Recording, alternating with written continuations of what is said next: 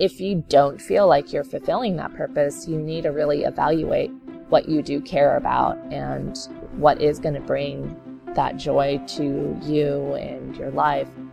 This is the Brilliance Leadership Learning Podcast, sharing thought-provoking content and discussions to enhance your leadership development journey. Be sure to subscribe to get notified of new episodes. Here are your hosts from the digital learning team at Crotonville, GE's Global Learning Institute.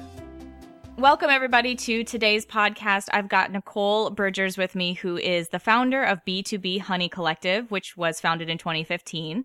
And Nicole she describes herself as a burnout B2B internet marketer who decided to leave her corporate marketing agency to do what she's now doing with the Honey Collective. So we're here to talk with Nicole a little bit about how she got there and some of her learnings along the way. So welcome, Nicole.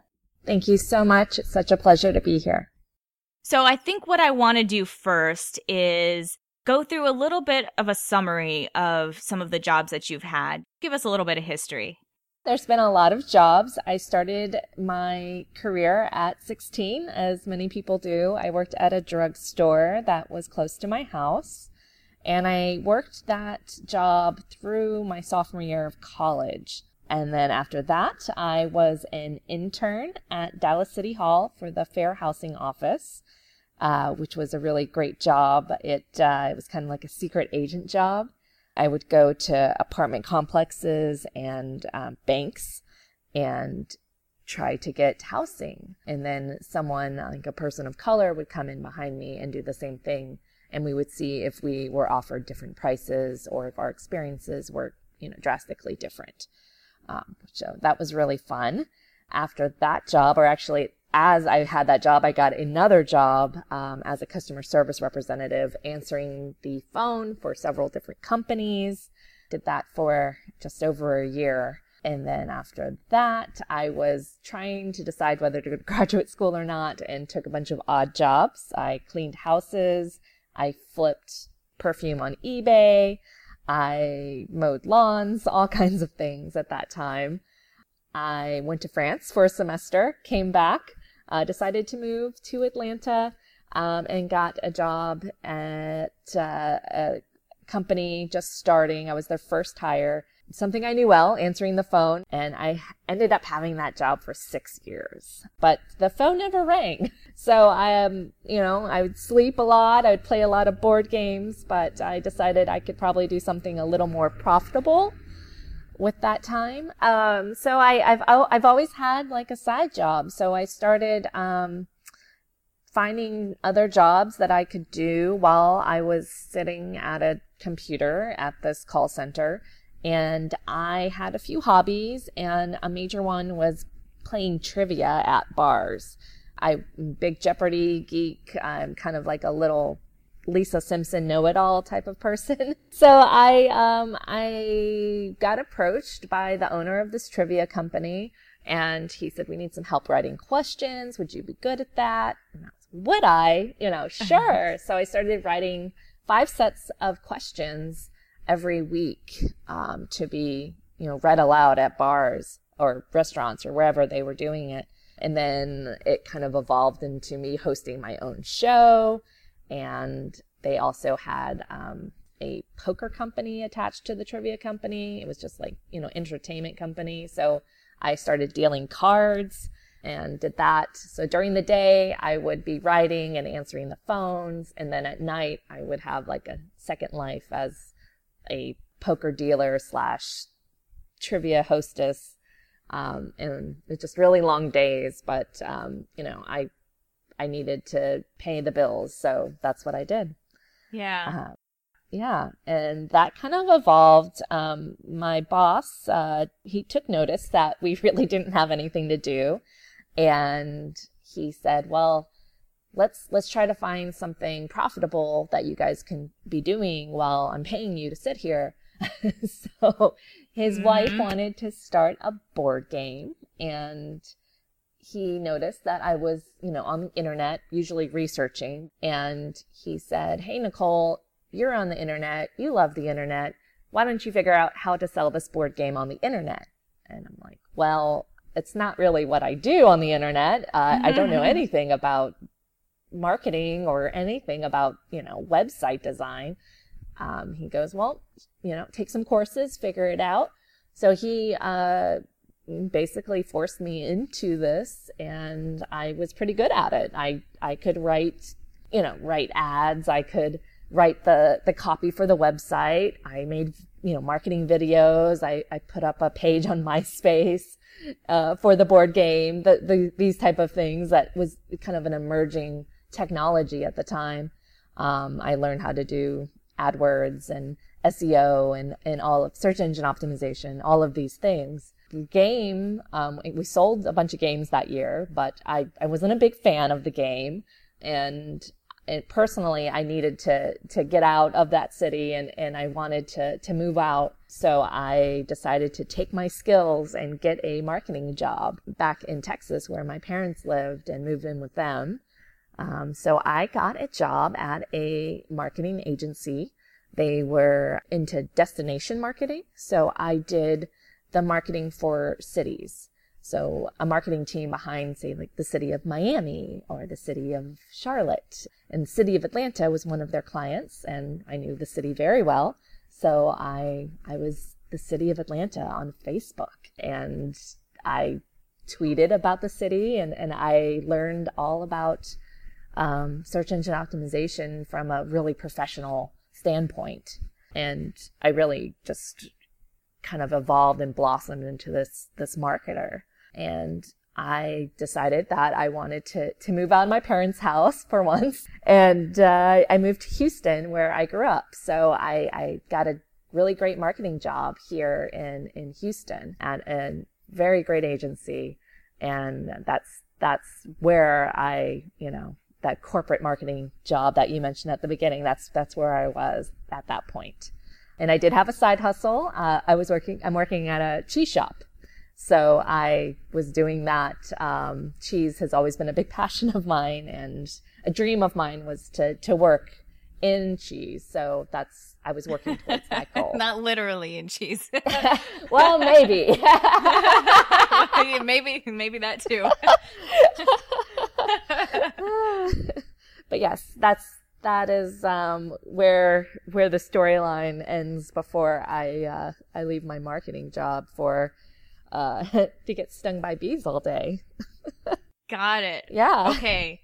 So before we go too far into that, and also, by the way, I always wondered who those people are, like who is the city of Atlanta, and so now I know it's you. So. It was at one point. I'm sure now it's probably a big team of people. Right. It wasn't that important at the time who was doing Facebook. It was just such a new technology. They just had, this newbie girl doing it.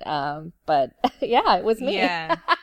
No, but it's so funny because you have these companies, right? I mean, any company now pretty much has a social media presence. So those Twitter accounts or the Facebook page, it's like you always wonder who is that responding on the other end. And sometimes they will show a little bit of their personality through their responses. And it's really interesting now. But so what I want to go deeper into is having had all of these different kinds of experiences. And I know that a lot of it is probably just something that you mentioned, right? You needed to make extra money, and it was kind of a need for you at that time. Yeah. But was there anything, looking back on it now, that both starting work at a young age, but then also just some of the different things that you did, and how you moved through those opportunities? Is there any of that you really learned a lot from, and that have kind of gotten you to where you are now? Yeah. So I think first starting at 16 with a job was really important. My mother, she was a single mom for a short period of time, and she's always been a really hard worker. I think she's really instilled that in me. And I knew that it was really important to go to work every day, to work really hard, and continue to do so. So at 16, I needed to pay for driver's ed. I needed to pay to go to the movies or do whatever I needed. I also wasn't sure how I was going to pay for college. I knew, any help that I could do on my end would be really important. So I started to do that, and it it taught me a lot about customer service, about just showing up every day, working as hardest and best as you can. Also, the multitude of jobs I've had, I think you never really know what you're going to be doing in life, and you never really know what these opportunities that come across your table, what you're going to learn from them and what they'll bring to your career. So I said yes a lot. Someone wanted me to volunteer. Someone wanted me to, I need an extra help doing this. And I said, okay. I said that often, and it really has crafted me into who I am today. Every single thing I've done helped along the way, whether it was meeting new people or learning new skills or just the experience in and of itself. If it was something crazy, for example, I hosted speed dating. Oh my gosh. Yeah. That was interesting. I was just going to say, I can imagine. Yeah. I did secret shopping. I mean, everything taught me something. So it was always a good thing for me to say yes. And I'm continuing to do so today, and new opportunities are still coming. So. Yeah, and I think that just says a lot about the value of being open-minded. And while as sometimes, if you're too much of a yes person, you get yourself buried. But I think done that too. But in general, I mean, I think just to your point, it's a great example of, you learn things that you never thought that would interest you, or, just things that are helpful that you might not have gotten anywhere else. So tell us now how you got started with B2B Honey. I was a hobbyist beekeeper. I was a backyard beekeeper. And I also worked at the cheese shop. And I noticed through my beekeeping associations and through the cheese shop that there was this need in Houston. People would come to the cheese shop, we have honey, and they would look at the honey that we have on the shelf, and they would say, where is this honey from? And depending on the season and the year, we'd say, oh, this is a special varietal honey from West Texas. And they would be like, that's not local honey. And we're like, well, we have some honey here from like an hour away. It's pretty local. It tastes great. They'd be like, no, I'm really looking for something that was made in this neighborhood. And we'd be like, well, I'm sorry. And they would just get up and they would leave, or they would, just buy cheese and no honey. So that was something that I saw, and being a beekeeper, I was like, well, maybe I need to have, start selling my honey by neighborhood. And then as a beekeeper, I noticed all these beekeepers that they had all this honey. They would basically just give it away. They thought that there wasn't, they're not in it for the money. They're just in it for the hobby. And they would just give it out for gifts or to their neighbors, or they just said, oh, I have all this honey I don't know what to do with. And I was like, well, I think I have an audience for you. So I started thinking about maybe this business idea of being a honey distributor, similar to how the cheese shop I worked at was a cheese distributor to restaurants and to the public. So I was kind of marinating on this idea, and I started doing a lot of research, and I noticed that throughout, I said, well, I'm not the first person to come up with this idea. Like, I can't be. How are they doing it in other cities? And I saw in a lot of major cities that they had honey by neighborhood, and they also offered beekeeping services, which allowed people to learn how to beekeep and keep bees in their backyards and on their rooftops. And it was a service that was provided to maintain your beehive.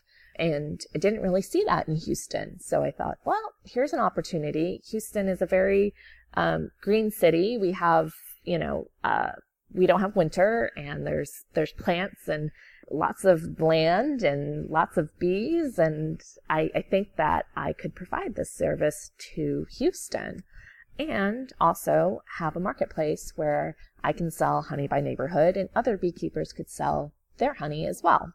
So one thing I wanted to mention was that the folks that were often doing the beekeeping in your neighborhoods were also a little bit older and maybe not as well versed in that technology too. So you were able to help out there. Yeah. So they, and I said, oh, I'm going to be selling my honey online. And they're like, well, who buys honey online? I'm like, well, who buys anything online? Everybody. Like, what are you talking about? Yeah. And they're like, well, I don't know how to do that. And I'm like, well, I do. I've been doing this for almost a decade. Yeah. And I know that you can market yourself better. Maybe take that honey out of that generic jar or that generic label and make your own and come up with a better name. And I like all these marketing things that I've learned over the years. How about some email marketing and social media? And they were like, well, I'm not interested in that. But I'm like, okay, well, I'll buy your honey. So yeah, the average age of a beekeeper in Texas, the last survey that they did, which is, granted a couple years ago, was like something around 74 years. It was just much older than you expected. And those are the type of people that are selling you honey. So I thought, okay, well, first I need to create a new generation of beekeepers. And secondly, I need to help these people market themselves. So that's kind of where my business started to like really mold itself and understand what it is that I wanted to do. But I always thought that it was going to be a side project. I had my full-time job. I was excelling there. I was kind of, going up the ladder of my career, and I had never meant to not do that. So I said, okay, well, I have this honey beekeeping side project, and then I'm going to have my full-time job. But it didn't work out that way. I started to really resent my full-time job. I wasn't outside. I wasn't with the bees. I wasn't doing what I thought I wanted to do. And it came to a pinnacle where I was really unhappy and I wanted out of the rat race. I was working very long hours and it was very difficult. I was a marketing manager, so I had a lot of responsibility, and I just it got burnt out. Of course, yeah. Yeah, and then one day there was a straw that broke the camel's back, and I put in my notice. I said, okay, I'm going to do this bee thing. And what was the role of this American Cheese conference that you went to? And I don't know if it's a mantra or what you would call it, but you picked up something there. Tell us about that. Sure, yeah. So every year, it was actually a thing that I did yearly, and I still will do. It's an association I belong to called the American Cheese Society. They have a yearly conference. Every year it's in a different city. And last year it was in Providence, Rhode Island. And I have family in New England, so I was definitely going. And one of the national beekeeping companies is in Boston.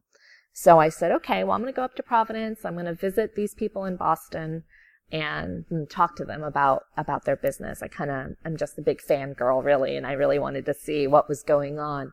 So I wrote them an email and asked if I could come by for a tour, and they said sure.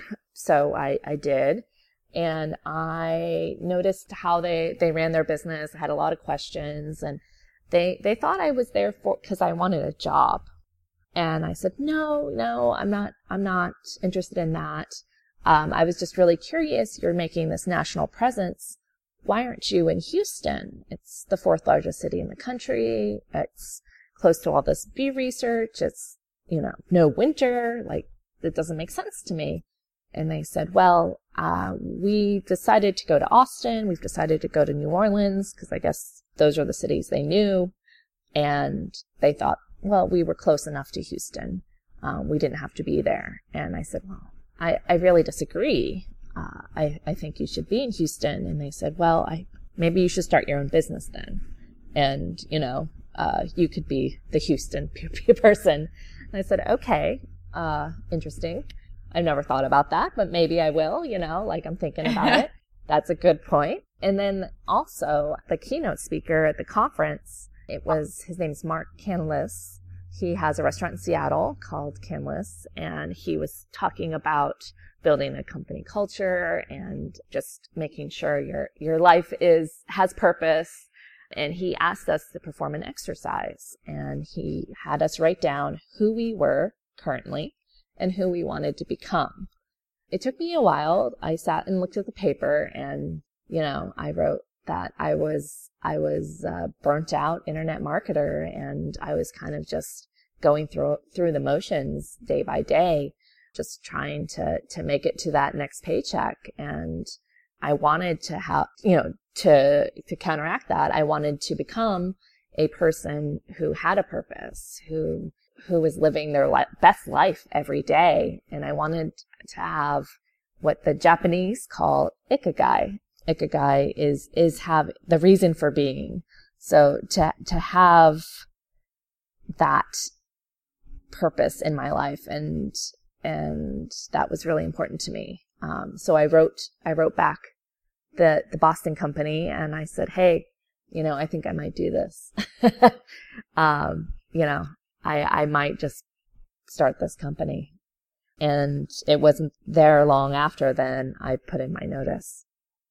So what advice would you give to other individuals who might be at the same spot that you are, or that maybe even just like occasionally feel like they could be happier with what they're doing? Sure. I think everyone gets to that point that, you're not having a good day at work. You're just like, why am I here? What am I doing? That's really not what I'm talking about. I mean, we all have bad days. It's something where you're waking up every day and you're like, what am I giving back to society? What is my purpose in life? So if you don't feel like you're fulfilling that purpose, you need to really evaluate what you do care about and what is going to bring that joy to you and your life. And, how are you going to leave your mark on this world? What is your legacy? So evaluating that, think about the skills you do possess, think about new skills that you want to possess, think about if there is a purpose that you can do with what you have.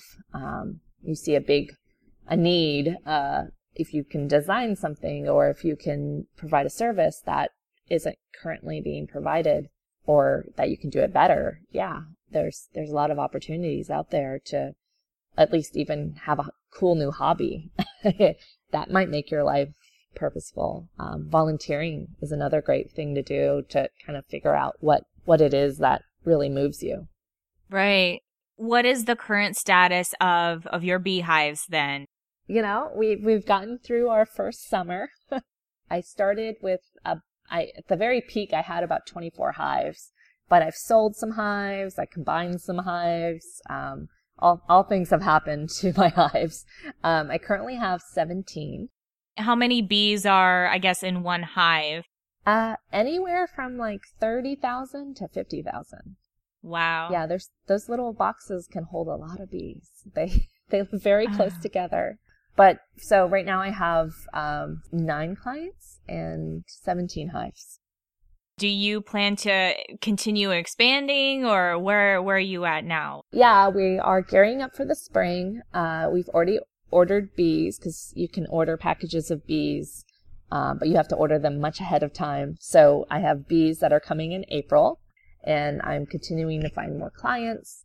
I'm continuing to evolve my honey. So I've packaged my honey in special jars. I have labels. I'm getting them into different stores and markets. So that's kind of what I'm working on right now. A lot of wholesale honey for bakeries and coffee shops and all types of people who use honey. I'm kind of concentrating on that right now and just getting more clients for the spring. That's awesome. Yeah, I'm hoping to have about 40 hives come April, May of 2017. Cool. Yeah, and I have a team of interns. Oh, awesome. That is cool. Yeah, there's a lot of people who want to get into beekeeping, but either they don't have land, or they don't own their own house, or they don't know if it's really something that they want to do. So they're like, hey, can I just help you? Can I hang out when you do this? And I'm like, okay. So I have a team of 5 people, and I just tell them where I'm going to be, and if they are available, they can join me. Or if I'm like, hey, I need a little bit of extra help today, I have to move a beehive. It takes 2 people to move a beehive. So, I'll find someone to help me. It's really great. Well, I hope sometime soon that I can get to try some of your honey. Oh, yeah, I hope so too. Well, I thank you for taking the time to talk with us today. This is a really inspiring story for me. I love these stories where people have really latched on to something that they enjoy and found a way to make it work for them. So kudos to you on that. Thank you for sharing your story with us. Thank you so much. It's been such a great experience to come and talk about it. And I invite anyone who is interested in beekeeping to check out their local beekeeping club and read some books and take some classes. And it's such a rewarding hobby.